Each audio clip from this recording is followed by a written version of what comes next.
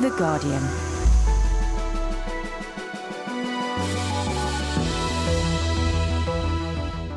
Hello, it's Wednesday, June the 30th. I'm Mike Duran. On today's podcast, Justice Secretary Ken Clarke gets tender on crime. But just banging up more and more people for longer without actively seeking to change them is, in my opinion, what you would expect of Victorian England. The boss of a British chemical company could face extradition to the US after his former firm admitted million-dollar bribes to sell toxic fuel additives to Iraq. What's happened so far is that the company, as a corporate entity, has admitted paying bribes. How Ghana's progress in the World Cup could help end xenophobia in South Africa. They've actually come to understand, that this World Cup is about Africa, not just about South Africa. And they have also shown as much passion in trying to solidify that ideal. And King of the Chat Show, Larry King, is to quit after a quarter of a century. From Guardian.co.uk, this is Guardian Daily. First, after years of being told that prison works by the Tories, the new Tory-led coalition now tells us that prison doesn't work. Speaking at the Centre for Crime and Justice Studies, Ken Clarke said that jails fail to turn criminals into law-abiding citizens. Criticising the growth of the prison population, he's put forward a panoply of reforms to make the judicial system more effective. There are some very nasty people who commit nasty offences. They must be punished and communities protected. My first priority, as I keep saying, is the safety of the British public. That's what the department's for.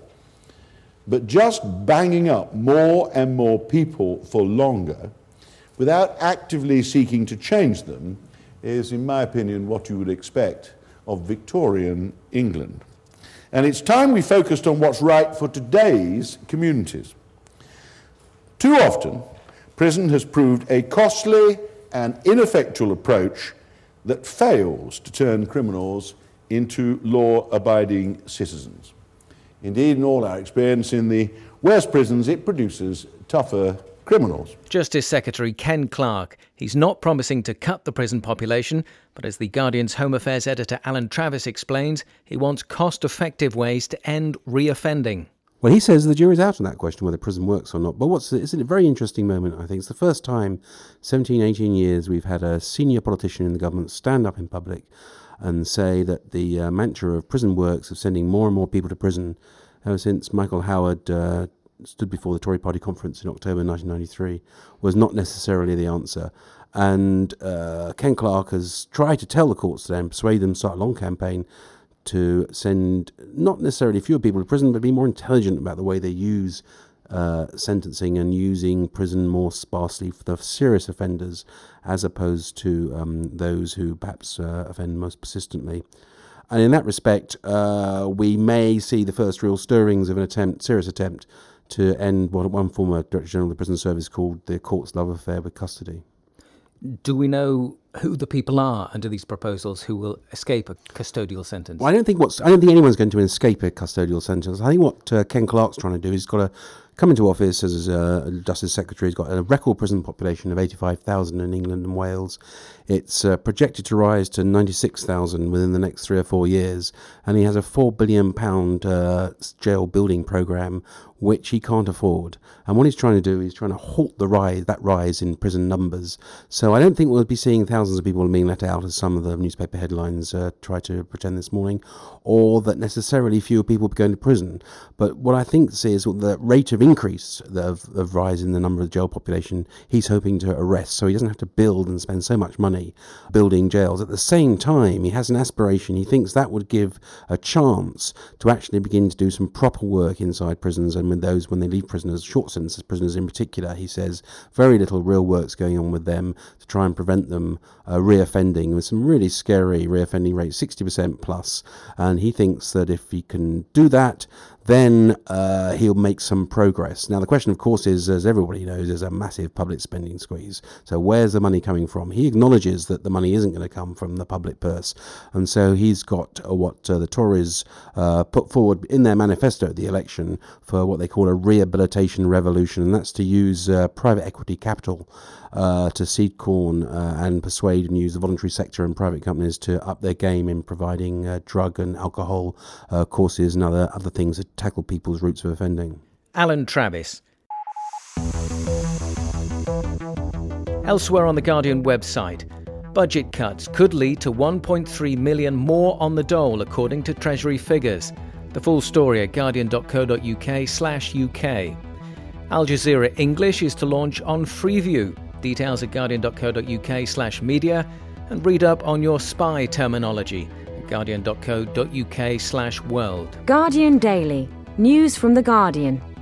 Next, a British CEO could be extradited to America after his former chemical company admitted million-dollar bribes in order to sell toxic fuel additives to Iraq. Pollution from tetraethyl lead, TEL, can cause brain damage to children.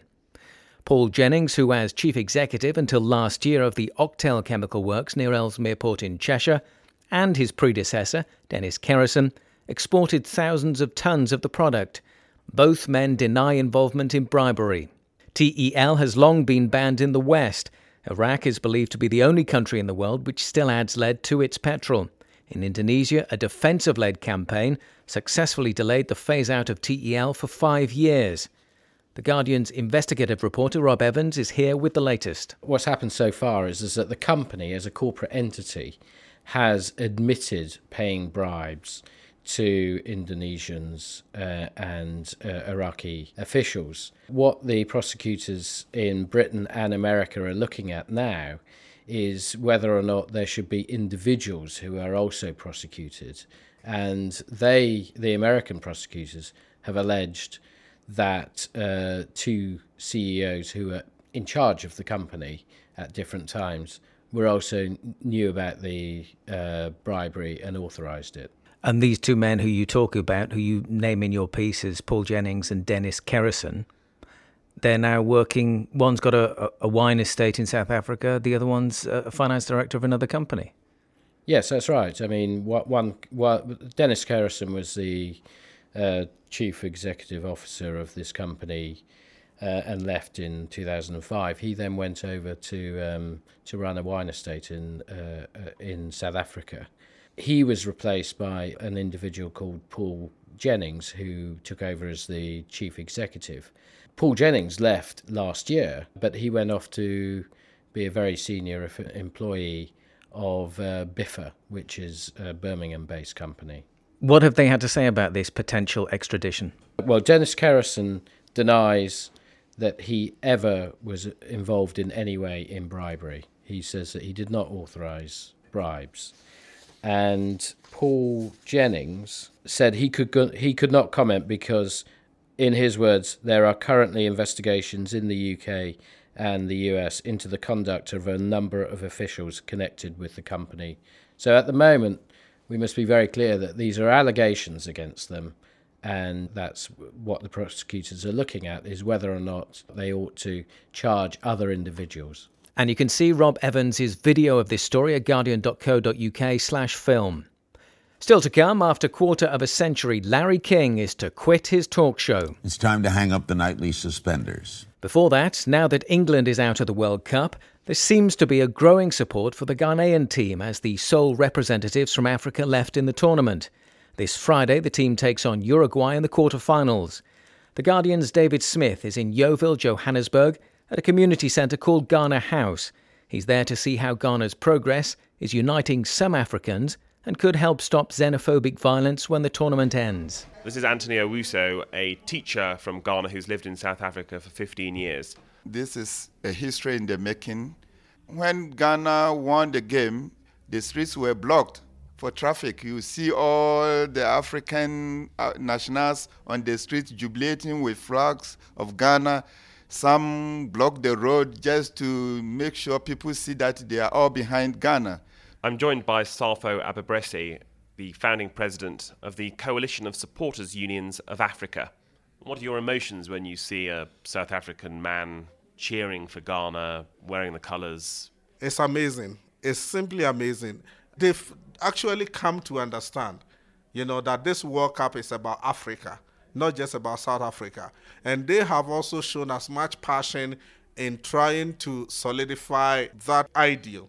The point is that when we started this Coalition of Supporters Unions of Africa, it was a bit difficult here in South Africa. And you can imagine that because this is a country that through years of apartheid has been trained or made to be inward looking and very suspicious of other African brothers crossing the border into this place.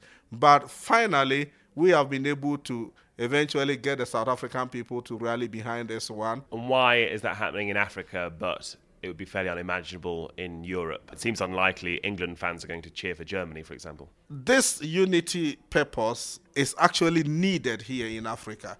Africans have had a common destiny. Talk about slavery in the past, talk about colonialism, economic hardships and everything. We have gone through the same experiences as a people. Whether you are from Congo or you are from Namibia or you are from Mauritius, wherever, we have come through a common history and a common destiny. I'm walking through to the canteen where people are watching a rerun of a World Cup match and discussing Ghana's prospects on Friday.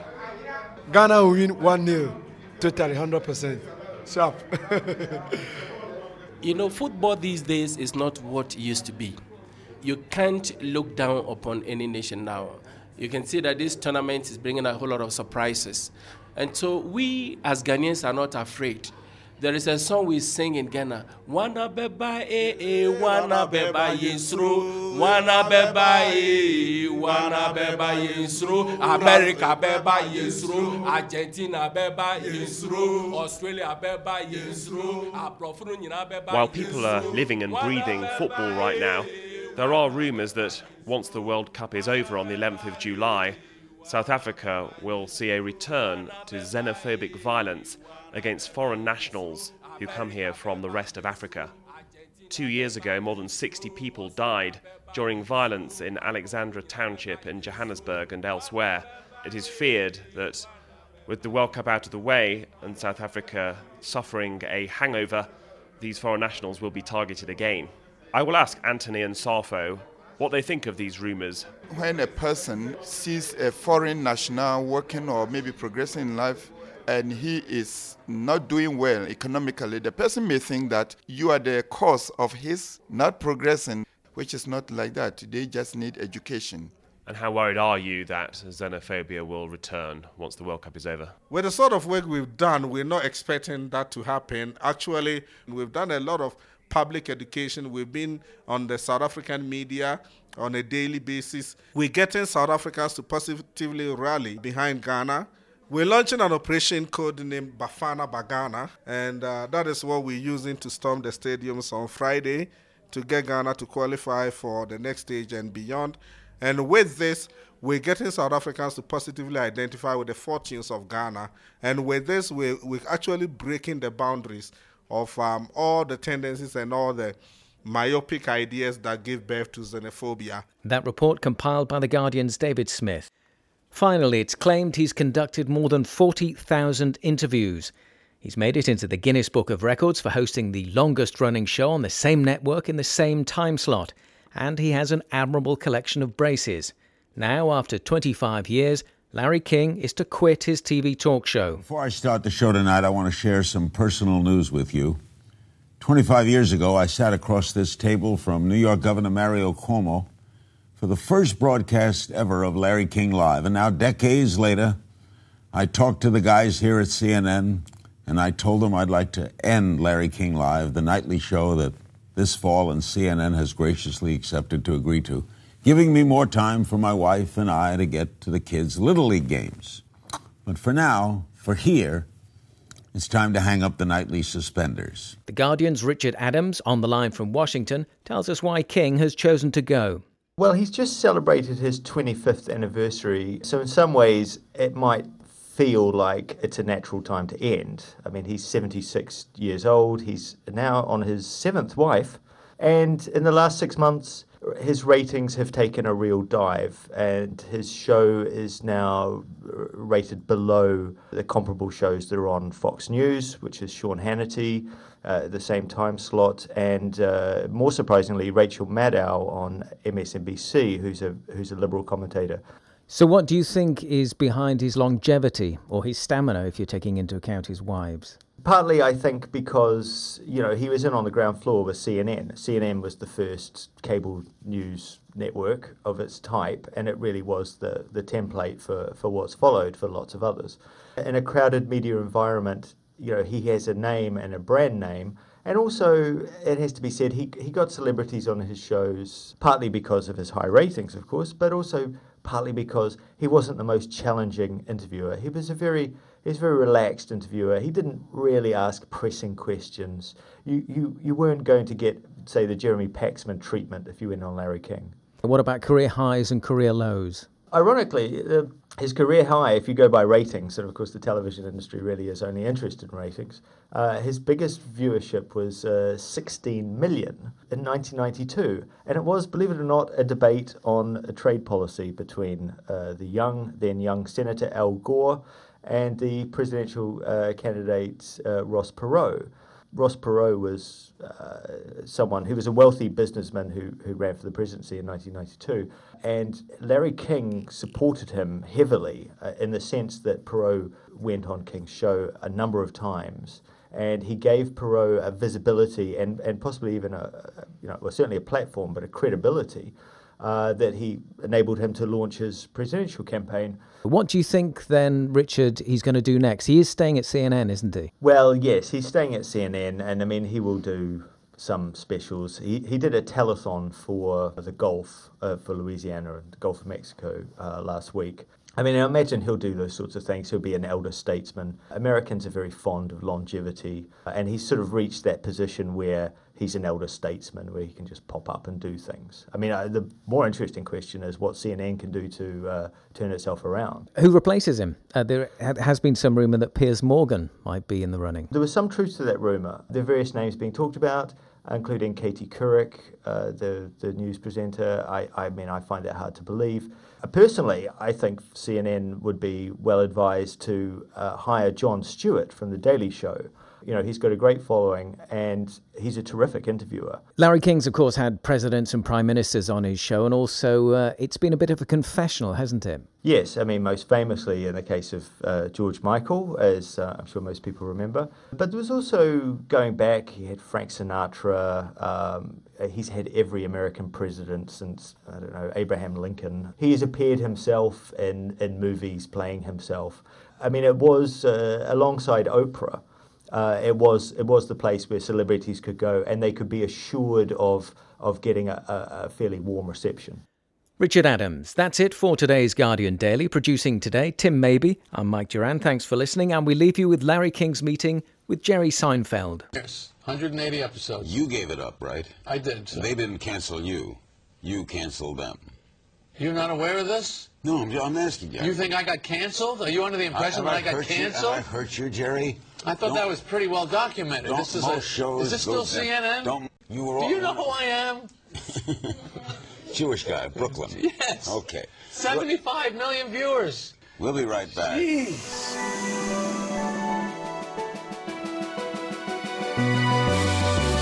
Guardian Daily. News and reports from around the world.